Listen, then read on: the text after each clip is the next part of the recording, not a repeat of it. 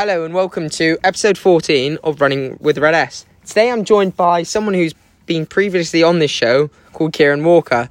I'm currently at his house in the northeast and it's absolutely stunning where he lives. We've just done a session together this morning and I think in this episode we're going to talk more about running, training, nutrition and everything going forward.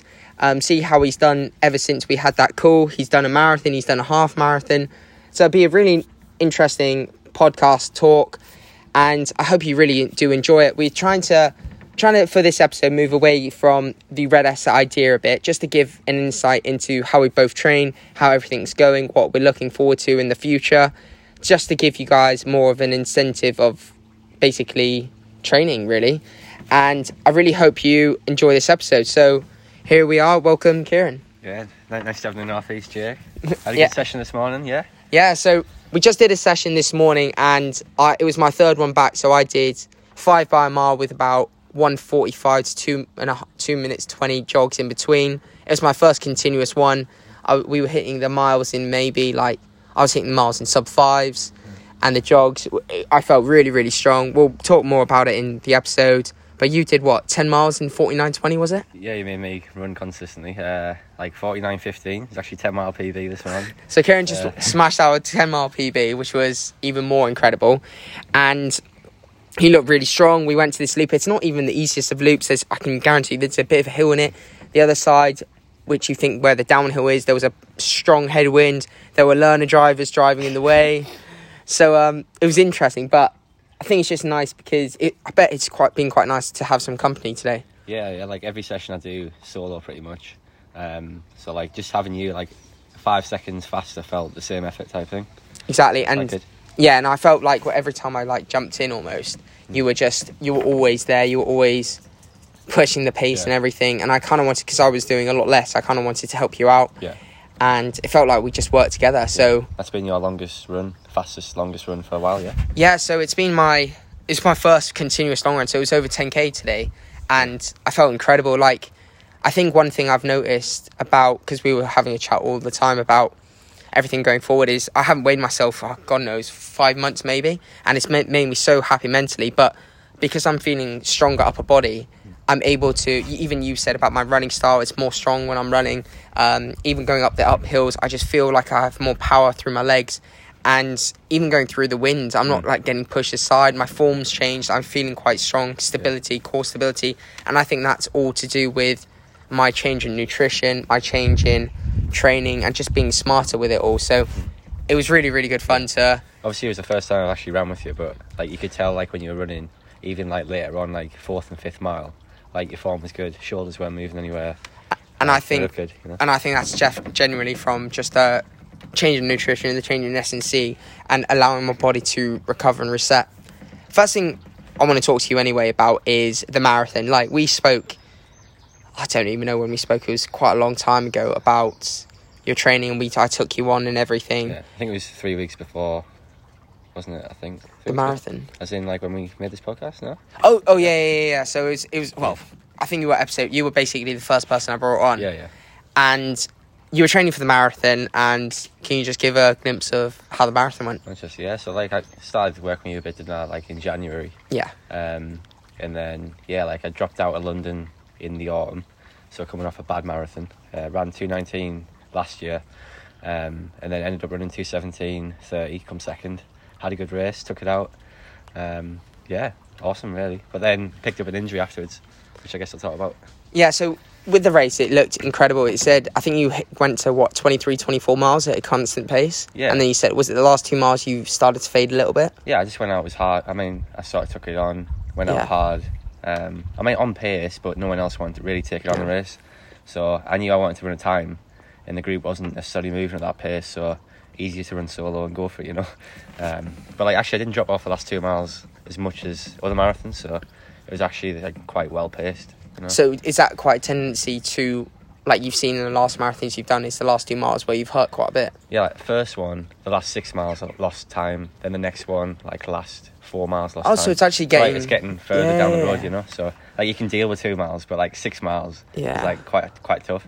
So I noticed because I was watching the race on YouTube, and a lot of people were loving you because you've got more like people coming to your team, your club and everything. You're coaching more athletes, but you weren't the best at the water station. So can you tell us? I got the first one. I got 5k, and then I missed 10k because they put the drinks out before the actual markers, so they were about 200 metres early. And I was that focused being at the front that I was looking at the bike. And then all the guys switched over the other side of the road at 10k. I was like, what's going on? And I missed that one. And 15k, I missed it, but actually went back for it. So I turned around, sprinted back, picked it up, and then went back in the lead. So that was good. Well, one of them I noticed because, like we said, you got a bit of an injury after. Well, when I turned around, I pulled. So this is 10 miles. I felt a twinge in my back at 10 miles, and it was affecting my form. So my hip flexor was getting tight. Yeah. I'll be honest. I thought like something bad was going to happen. It's quite early on, like 16 miles to go. So then I thought like there's nothing to lose, so I may as well just go after it. So it probably was a good thing actually. I had nothing to lose. Yeah, it was amazing to watch because like me and Josh Owen were talking, you kept putting in like surges to catch up. That would have I just think I was maintaining the same pace on the hills, and those guys didn't necessarily want to. They were dropping on the hills. I wasn't actually surging. I think it was just like keeping the same pace. Well, I mean, just looking at even like you can go for easy runs over the hills, and they do make you strong. But it's how you can train at a faster pace on the hills, and the loop you're running on today, you constantly train there. Yeah. And there's a hill in it, so do you think that's possibly benefited you quite a bit? Possibly, yeah. There's quite a few hill sessions as well, and all those float sessions. I think like where you alternate, so you're used to fartlekking essentially. So if you do that for 20k, 25k, 30k sessions, you're sort of used to going hard and then recovering and then going hard again. So was it a 2-minute PB then? Two and a bit. Yeah. That's incredible. Like the fact, 2 minutes. Like people, I know you see some people who run like a 30-minute PB, but they're going from like 4 hours to 3 hours 30 because they're getting into a training mode. But for elite athletes, to put a 2-minute PB on someone who trains, I didn't feel that fit like 2 months before. Oh yeah. 3 months before, I definitely wasn't very fit. So it was a good progression.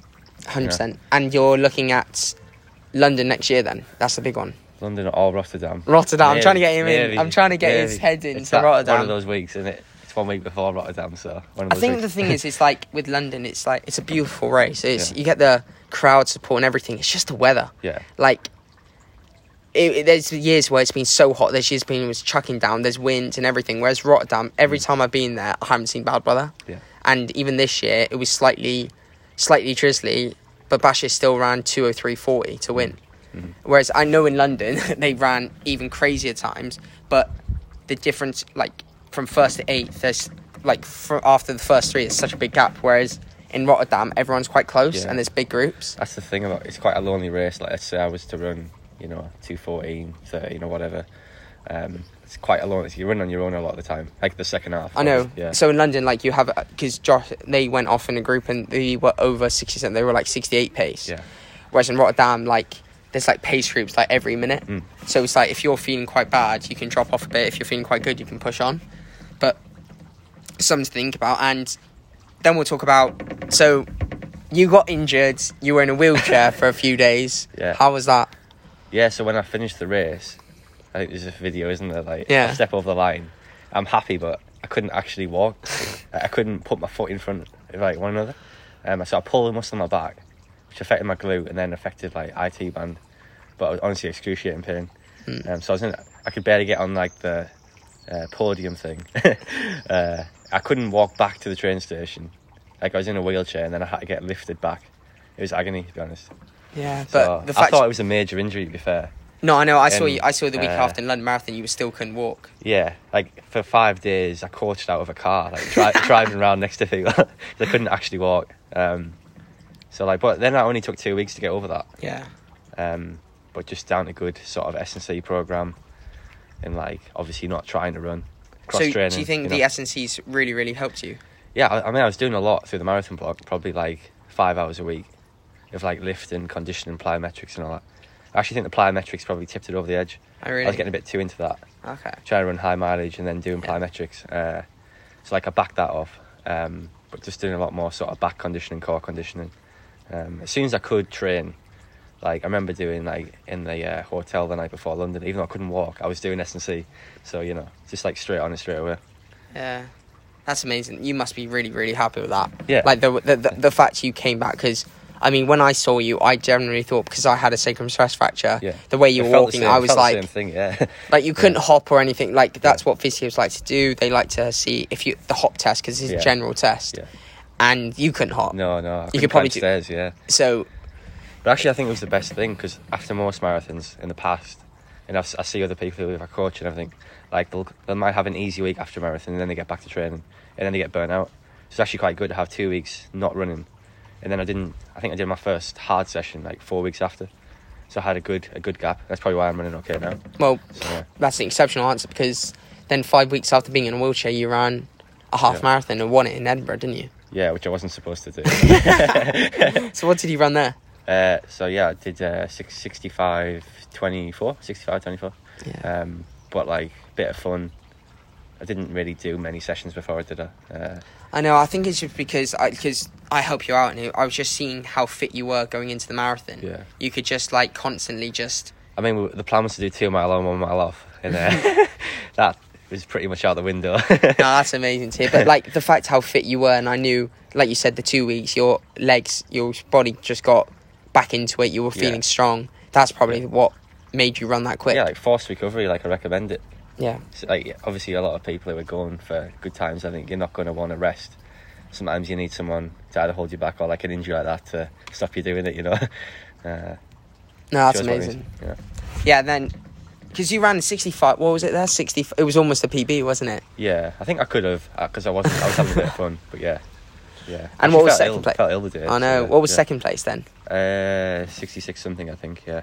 Okay, so you put like it was still a decent race. Yeah. That's the best. I mean, thing. I'll be honest. I raced Manchester. I just went out hard. Yeah. And when did they like drop off you then? First. Oh really? Meters, yeah. I just went through. Yeah, that's the only way to race, right? That's amazing. And like, how's it been since then? Like, you did a progression the week after the half marathon. You smashed that. You got down to 4:45 miling, which shows your body's recovering. Like, how have you implemented any change into recovery since being in the struggling and being in the wheelchair? I suppose I've been working more, because obviously like my club, I probably didn't work so much like up until the marathon. Obviously club understands and everything, and probably invested a bit more time in like the club last few weeks, so I've probably had less sleep, like 6 hours a night and stuff like that. So you pick up bad habits, don't you? Yeah. But my sessions have been good since then. And actually, like 100 miles feels like under training when you've been doing like 130, 135. So, but yeah, I need to get those things back: nutrition, sleep, and I guess being a bit more selfish. Like, it's like a balance, isn't it? Like anyone who works full time as well and trying to be a good athlete, like it's always a balance, isn't it? Oh, 100%. And how do you find it? Like, because we've been talking quite a lot, and it's about the fact sometimes you have to coach before a session. How is that quite hard for you? Yeah, it's like you got to manage your diary, haven't you? I'm quite lucky. Obviously, I work for myself, so like if you work in a strict sort of 9 to 5, that's probably quite difficult, to get up early and then do stuff late. So obviously, I can make my own week, but then I've got to think about everyone else as well. So a bit of both. No, that's amazing to hear. I think it's just like how good you are with other athletes, and you do say sometimes like you leave at 7 a.m. in the morning, you're not back till 8-9 p.m. in the evening. Like they must be long days. Well, it's good because like you train all day, you coach all day, so like you're just immersed in it, aren't you? Yeah, so, and that gives you like the push forwards and everything. Yeah, like you need 3-4 hours a day to train.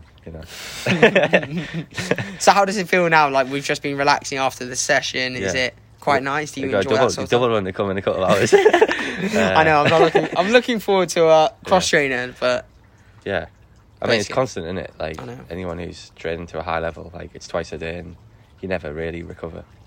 No, that's the thing. It's like how you get the recovery sorted. So, for example, we were talking in the car about Jakob Ingebrigtsen, and he actually posted something according to Runner's Nerd about like you're not supposed to push too hard in sessions and everything. And I completely agree. I put my hands up. I've destroyed some of my races purely because I pushed too hard in a session the week before, but when you look at, apparently, of course, it might not be the most reliable data, but if Ingebrigtsen is saying to people he's not training too hard and hits 6-800s and 2 flat, 154, 154, and the last two in 148, he must, like, what's hard for him then? Yeah. Like, he can't be, like, just bloody banging them out the whole time. Depends on what, like, the training week, doesn't it? So, like, how you approach your easy days and... That's true. Your sleeping and your nutrition and, like using stuff like the Coros app, and I know like the intensity. Like I think I love that sort of stuff because the 4-week distribution. Yeah, I absolutely love that sort of stuff. Yeah, because you can like, of course, the coach knows how hard you're pushing, but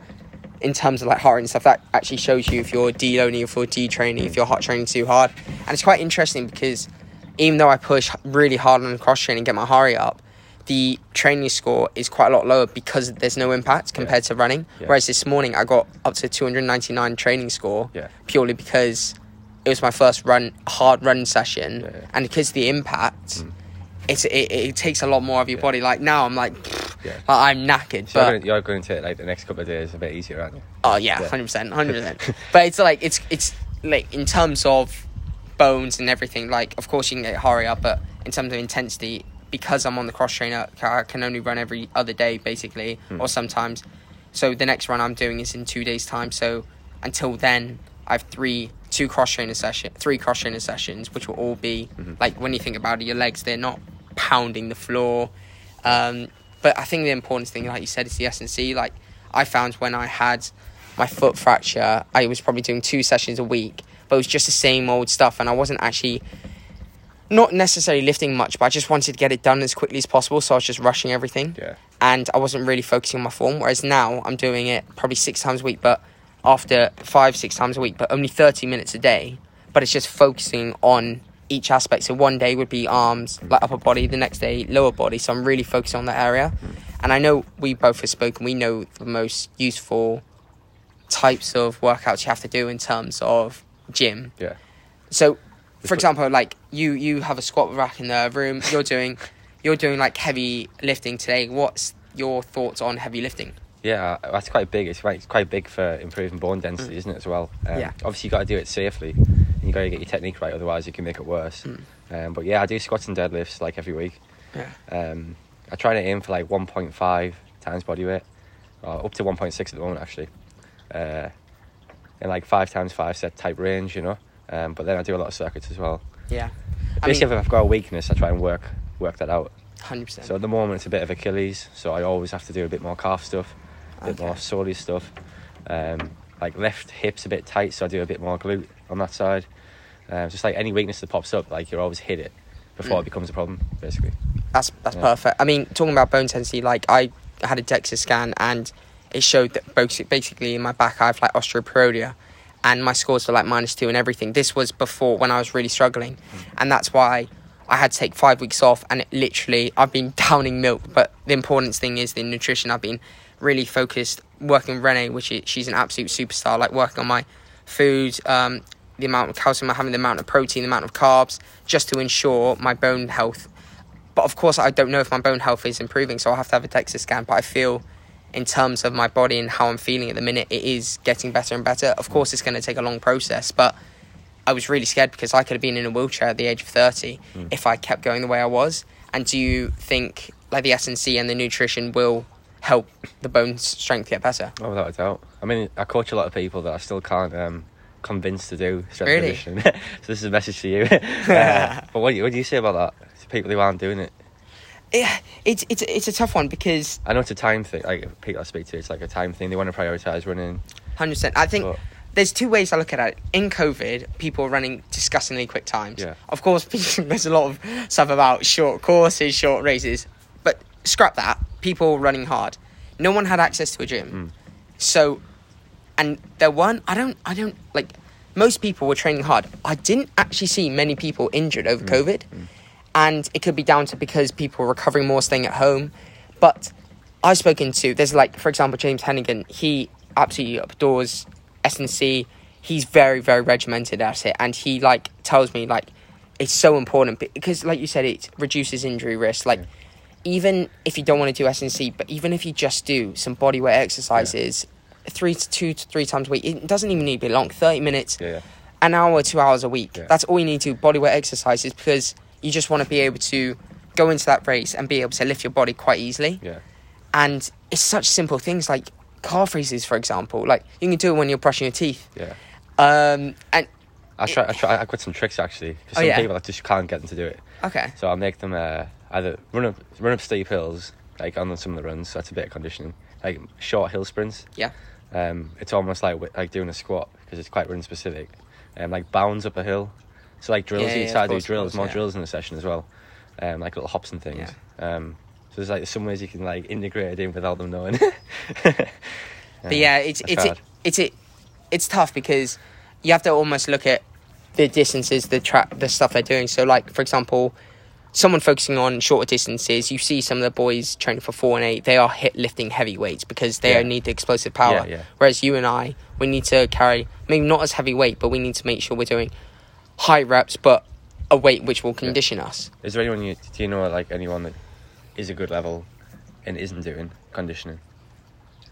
There's quite a lot. I mean, like, I don't mind him. You don't have to name names. No, he won't mind me saying this, but like, for example, Josh Lunn, he's alright. Like, you saw what he was training in Spain. He was in incredible shape. He has run 64 minutes for a half. He's broken 30 minutes 10k, and he says to me, he sends me some of his scores for his core work, and it was rubbish. It was terrible, and he knows. Like, I said to him, like, you run these times off barely doing any conditioning. He's like, yeah, I know. And the physio's told him. So now it's like, it's weird. You almost need to be told by someone at a high stage, you need to focus on these areas to push forward. Yeah. He was sending me some videos of him lifting, like, doing leg hamstring lifts and stuff. And it was just the smallest weight. Like, a 10-year-old girl would go there and just be like, come on, Josh. So, but yeah, so, like... He's saying you almost need to, like... have a shocker or like have a bad moment or an injury or something to like well that's what I said. So like when I was running before I got this back injury, I was running quick times. Like, this should not be happening. I shouldn't be running this quick. And of course my back went because I hadn't strengthened it. And I feel like as well it's weird thing because with the S&C it depends entirely on who you are, how much stuff you should be able to do. But I noticed when I've spoken to physios before, and my quads are a lot stronger than my hamstrings. So for the last, basically a year, basically for a year now, I've literally focused on my hamstrings. Well, quads as well, but hamstrings more. And because if I get tired in a race, say my quads get tired in a race, I can utilise my hamstrings. Whereas a lot of people can only use one type of muscle group, and they're buggered. That's a big thing. Like, I see that a lot. People are quad dominant. And it's something where, of course, it's fine to be, but as soon as, if you're doing like a half marathon, 10k, half marathon, and you lose strength in your quads, what are you going to do? People's like jobs as well. Like, if you sit down a lot, like your posterior chain switches off. Like glutes, hamstrings just like aren't alive. So like you've really got to place extra work on that. No, that's perfect. Definitely. And going forward, it's like we'll talk about like your recovery. Like you were saying before the marathon, like you were getting what on average 5-6 hours a night of sleep. That's on a bad day, maybe 7 on a good day, 7 on a good day, and you had like 8 hours today, and you've smashed out a session. But I think that's one thing I found for me. It was weird. Like when I was again strong, like with my foot injury, I would try and get to the gym at 7:30 a.m. Like every day. There was no need for. I had nothing else to do. I just wanted, because I got into a habit. So I'd go to bed at like 12. Like I would have 7 hours sleep, stay in the gym for 2-3 hours, and not really nap or anything. Whereas now, I don't care when I go to the gym or anything. If it's 9 o'clock, okay, it's 9. If it's 10, it's 10. Because I've utilised, I probably on average now have 8-9 hours of sleep and an hour nap most days. So I'm probably having like 10 hours a day of sleep, and I find it's really benefited me because I've had another MRI and it showed my sacrum, the top and bottom half, it has completely healed. There's no edema, and the middle bit, there's still a bit of fracture, but it can take up to 4 months to not show on an MRI. And I think a big thing of it is the recovery, the nutrition, and just allowing my body to... What's the biggest things you've changed with your nutrition? I think, well, the biggest thing I've changed is eating before training. I never used to eat before training, and it's made me feel unreal. Another thing... What's the go-to thing to have? So I love my protein bars, but my nutritionist, she wants me to stick to more carb-based things, so I'm loving the Nature Valley bars. I'm going to start having them more. Then straight after the session, it's like a protein shake, a bagel. I'm absolutely loving my protein shake. So it's either like whey or and then give me this this new protein thing from Netherlands, and it's really, really good. I have milk with it. I think the big thing is I'm now having more milk. I'm feeling stronger just because essentially yogurt. I love yogurt as well. But yeah, it's getting to just this stage of just enjoying food now. I think that's a big thing for me. I'm actually finally starting to enjoy eating, whereas before, I don't know, I didn't really look forward to it, but whereas now I absolutely love it. Like, love looking forward to it and everything. And you're not counting calories or anything? No. yes and no with counting calories. It depends who you are, but it depends on the mental state. So if you think you're fine with it, like for example, when I go to a restaurant and stuff, I still ask for the menu without the calories because I don't like. At the end of the day, I don't want to know what is in it. Like I've even spoken to my parents and they're the same. Like they don't really want to know. They want to go out and enjoy, and if they say a big number, it might affect their mental mood. Yeah. So I'm the same, and I put my hands up. I always ask for a menu without the calories on it, and it might sound weird, but that's what I do, and it's helped me quite a lot in these past, like going out for food. It's really, really helped me. Yeah. If it works for you, you gotta do it, haven't you? 100%. So what's the next? I know we talked about Rotterdam and London. Do you have any other races you're aiming for this year? Yeah, aiming for big half. 12 weeks away, I think. So yeah, never actually trained for a half. It's always been like in a marathon block or after a marathon. So today, if you had carried on... I feel like it's my best distance. I've never actually trained for it. If you had carried on for another 5k, what would you have run, basically? Same pace? Low 64, I think. So that'd been a minute PB? Yeah. Yeah. But I think it's like... if you had done that today, you would have been buggered like for the next few days. Yeah. And how... So you have 12 weeks until then, and we've spoken about sessions. What are your, like... We'll go back to the marathon first, but what was your favourite sessions you were doing before it? Favourite sessions? I think like working... For the marathon specifically, it was like working a bit faster marathon pace. Yeah. But like intervals of like 5k. Like five times 5k I did once. Yeah. It's like... I call it marathon strength, but like... Just like 5 seconds a mile quicker. Okay. And then floating a K. So like... It ends up being like... Probably averages your marathon pace for the whole session. Yes. And how far is that? Like some of them were up to 30k. Wow. So, 30k at marathon pace. Yeah, 18, 19 miles. Yeah. Like I did a 24 miler at like 10 seconds, 15 seconds slower than marathon pace. That was quite good. Okay. Like a hilly terrain. Yeah. The big track stuff like 2400s. Oh yeah. Yeah. What about your least? Do you remember where your least favourite session was? I think I did 10 times 400 early in the block. 2-minute recovery. It's just hard. It's like anything anaerobics, like difficult. And how did you? Because you were saying like anaerobic, we've spoken this before. You'd rather do 12 by K than 4 by K at 3k pace. Is it because you've like always enjoyed the training and the longer stuff? I think because I've had like 4 marathon blocks in a row, so like my body's just used to that. So obviously at the moment I need to get out of that and like focus on some of the things I'm weak at. And do you reckon you could look at doing 3k, like 3? Would you want to do anything shorter? Like this summer, for example. I need to do a 5k. You want to do a 5k? I need to do a 5k, 10k, yeah. Nothing shorter than 5k? It's hard work, isn't it? So I want to do 15s. I love looking at the 15s, so... But no 3Ks or 15K, 5Ks. It'd be quite hard, yeah. Yeah, it's interesting. Maybe I should. It's interesting because it's like, the thing is, you ran 60 seconds at the end of a session last week, so you have the pace to run it quick. Because what is your 3k PB at the minute?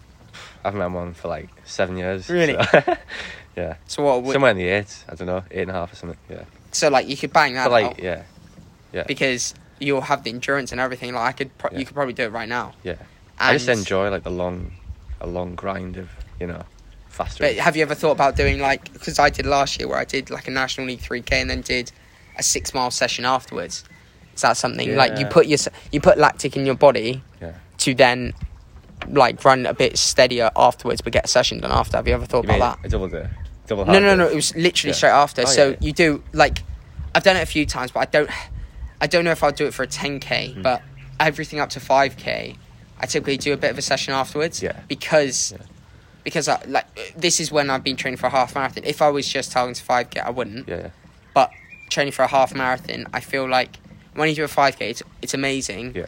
But like at the standard we are at now, we kind of need to use it. We kind of don't want to just use that day as just a one-off race. Like we want to make sure like run on tired legs.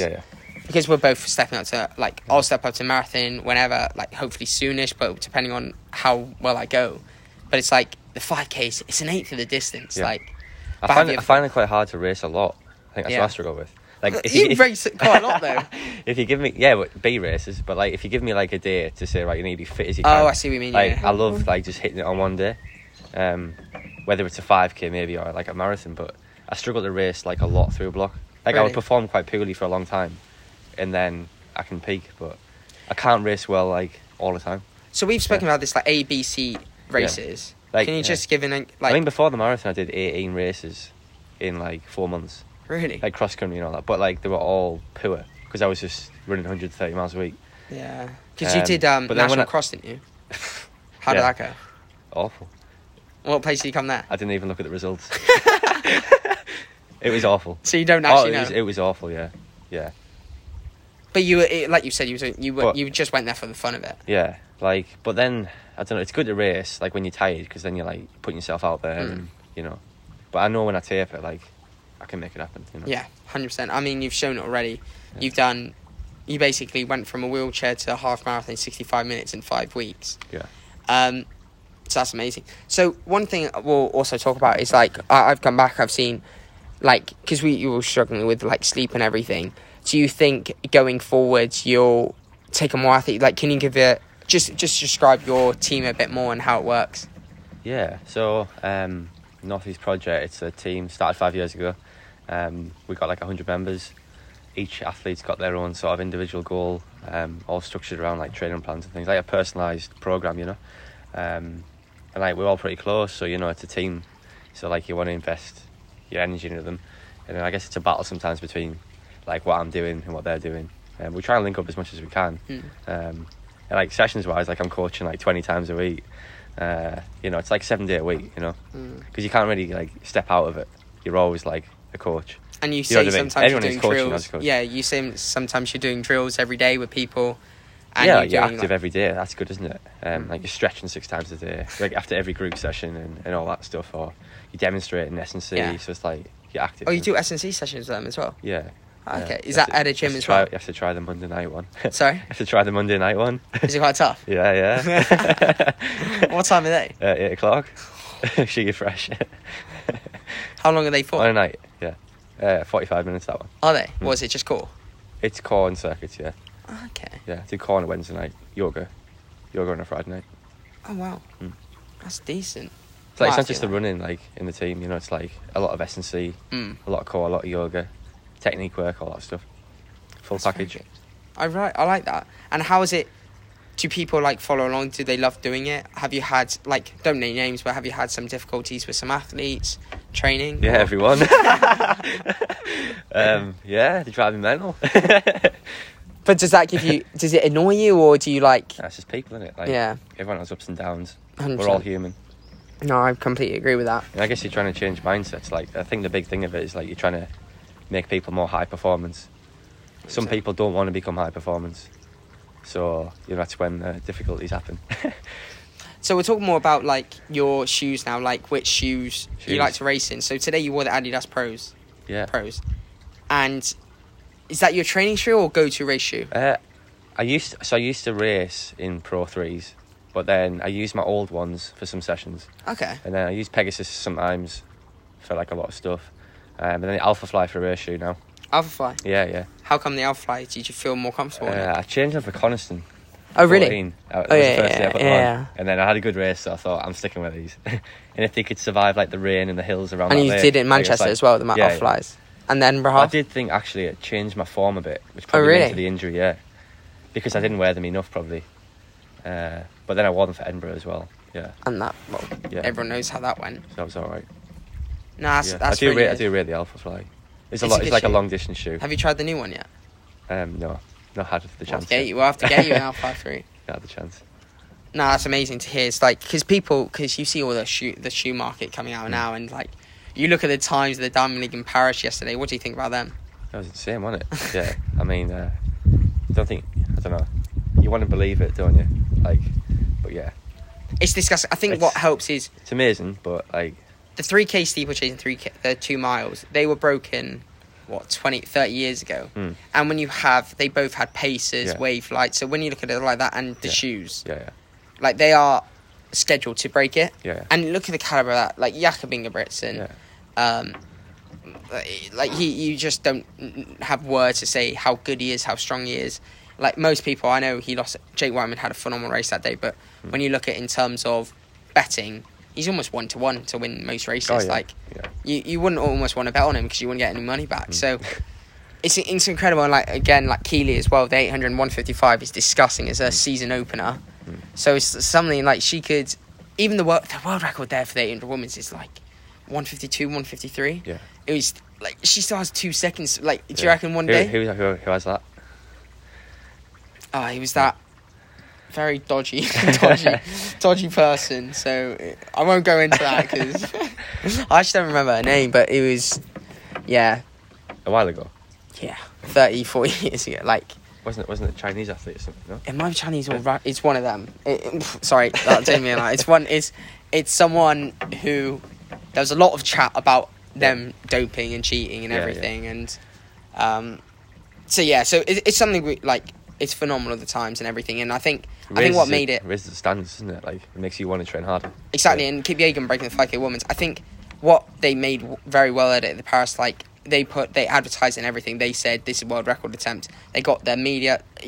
Stupidly, there was no coverage on the 2 mile race, but in terms of getting the media attention, and when you go to a race and you know there's a world record, like you just step up that 1% extra. Like, for example, today it was your best 10-mile session, and I was just at, like, you have support. I love how that comes after a world record. No, but it's like because we're bringing it about us, and so that's amazing to see, and it's good. It's good. You're in the right frame of mind. You're doing the S&C perfectly, and everything's on the step forward. Were you? I know we'll go back to the injury, but were you quite nervous about it the first few days because you said you couldn't get out of bed? You were having to coach in the car.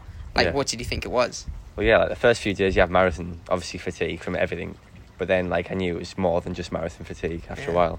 I've never actually really been injured for like, I don't know, 4 years. Really? So it's like when you're not in control of your body, it's quite frustrating, isn't it? And going from running like 130 miles a week to not running anything, like I put on quite a bit of weight even in 2 weeks. So yeah, it's a big change. Yeah, and did you mentally, even those 2 weeks? Yeah, like I don't know how you've done it.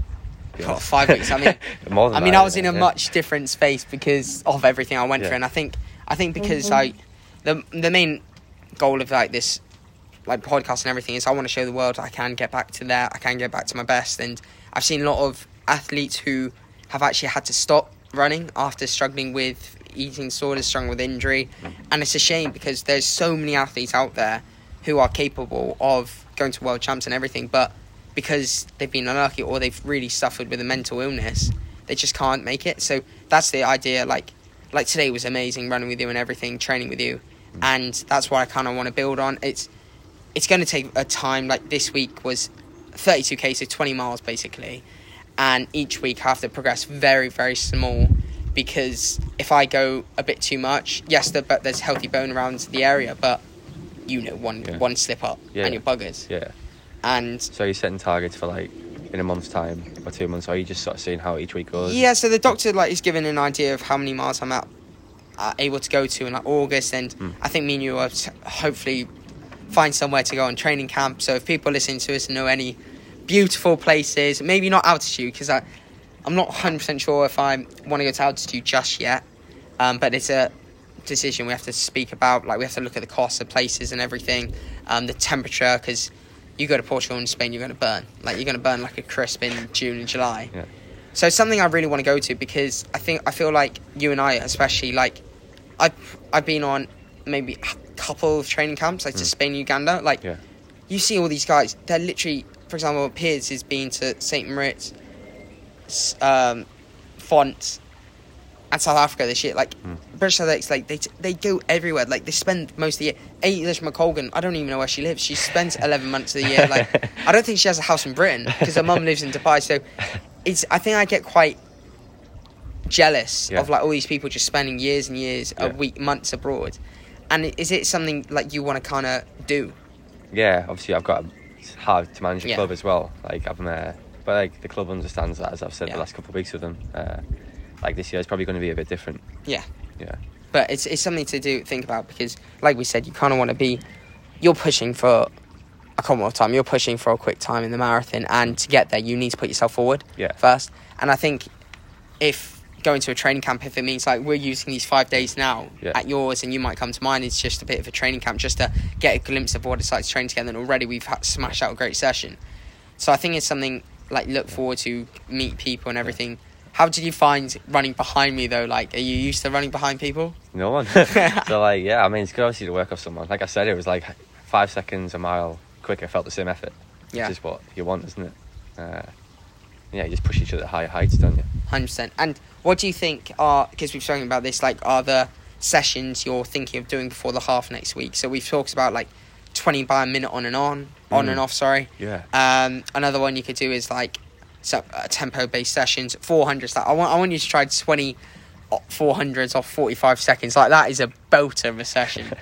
How do you feel about doing that, like, shorter reps at a quicker pace? Yeah, well, I need to work on my weaknesses. Yeah. Like, obviously, today's style of sessions, like, that's my strength. Yeah. But, like, working, like, 5K, 10K pace stuff for high volume, that's not necessarily my strength. Mm-hmm. So I think that's where the gains are going to come from. And, I mean, that will all push you into big half and run a quick time there. Yeah. And do you have any aims for big half, like any times in mind? 62:29. 62:29. So world half time. Yeah. Yeah, it's 100% possible. What's the point of messing about?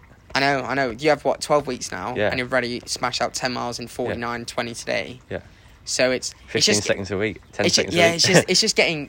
I think it's the fact it's just getting used to running at... You want to be training at, what is it, like 4:45 basically? 4:48, isn't it, I think? 4:48. Yeah. That's 3-minute Ks, that's 63 something. Is it fair enough? Bit faster? Oh, no, 4:49. Yeah. So it's like, it's around 4:45 and you just want to keep training. It's like my 10K pace, so I need to make my 10K pace my half marathon pace. So do you reckon you'll do a 10K before it? Yeah, I need to. Yeah. Like, I think I need to run a certain standard for 10K to know I can run the half, I mean, that's the thing, it's like, now you kind of want to do sessions where you're doing, like, say, so to begin with, mile reps at 4:45. So just click them off. Yeah. It might feel, the first time, because you're fit, might feel quite easy. Say you do 6 or 7 by a mile at 4:45, feel quite easy. But then you go to, like, 4 by 2 miles at 4:45, so you're running 9:30 for 2 miles, and you're like, okay, this is a little bit trickier. And the next time you do, like, 2 by 5K at half pace. Another big session I used to do was 2 by 4 miles at half pace, so that'd be quite tough. You're looking at bloody 2 by 4 miles at 19 flat. Yeah. With 3 minutes jog in between. And you did those on the track, right? I did them in the track. I've done them on the road previously. Do you think there's more benefit on the track than the road? As in, like, it's more accurate? I think, not in terms of actually, because on the road, because it's a road race, you want to get used to running on the road. Yeah. So in that aspect, yes, but on the track, you can hit the pace. Track's faster than roads. Like, every session you do. I feel like I run fast on the road, but yeah. But your sessions on the track do show. Yeah. Like, you've banged out 60-second 400s, like, it would be tough on the road. Oh, yeah, that type of speed, yeah. And I feel like doing 2 by 4 miles, like, of course you can do it on your loop, on your road loop and everything, but I think on a track, it would just be easier. Another thing about the track as well is, like, because you're at that high standard of landing, you need athletes who can run similar times to you. And yes, you have some good people in your group, but, for example, if you go on the track, people who jump in for 400s, 800s, if you wanted to get paced by. Whereas on the road, like, the loop's unreal. But, like, for example, today, it took us, once we did a mile, I did a mile with you, I had, like, 2 minutes jog just to get back to you. Yeah. And if people are just standing there, they're waiting a whole other mile, you're running from 2 miles. Whereas on the track, you can hit it hard and everything like that. And that's why I think I prefer, when I was doing the half marathon block, I think I do, like, try and do, like, a track session 1 week. Which you're quite good at. You do, like, track 1, road 1, track 1, road 1. So the track, you just build up that bit of a speed, and then on the road, it just feels a bit easier. So it's something to look forward to, and I'm quite excited to see how you do. Yeah. So last thing we'll do is we'll talk about is, like, do you have any, like, long-term plans, like, in terms of what you want to run for the marathon, where you want to be, and so forth? Yeah, I mean, obviously you don't want to set a limit, do you? Yeah. So obviously, like, you're never going to achieve more than your highest standard. So, like, your standard needs to be high. Like, so obviously, 210. But then, the Olympic time's getting faster, isn't it? So, like, it's hard because obviously I went from 219 only last year, and then, like, a good jump this year. So, like, miracles don't happen, but I want to work harder than ever. And a lot can happen in a year, I think as well, you ran 217 basically at the front. Yeah. If you get into a group with people, it would be sensational. Yeah. You can't always measure, like, your rate that you're going to improve, can you? No. As long as you're making sure that you're improving each week, what you do. Like, the sky's the limit, isn't it? That's incredible. Yeah. Well, it's been absolutely lovely talking to you again. And, well, you'll probably end up on the show in the future when you've run 62:29 a big half. But I just want to say thank you so much. And we spoke about everything people want to hear about, like the fact, like, I'm improving, Kieran's improving, everything's going well with my back. I'm now getting into a bit more running. It's going to take its time. I'm having to do a lot of cross training, but it's nice to talk to you again because you've had brilliant results. That's, like, what I kind of want to do, bring people on who are about to race and they do run really well. That's what you're doing. You're setting quite a high standard for yourself, which we love, and it seems like you're absolutely smashing your job. So I just want to say thank you so much for coming along, and good luck for the future. Cool, man. Cheers, mate.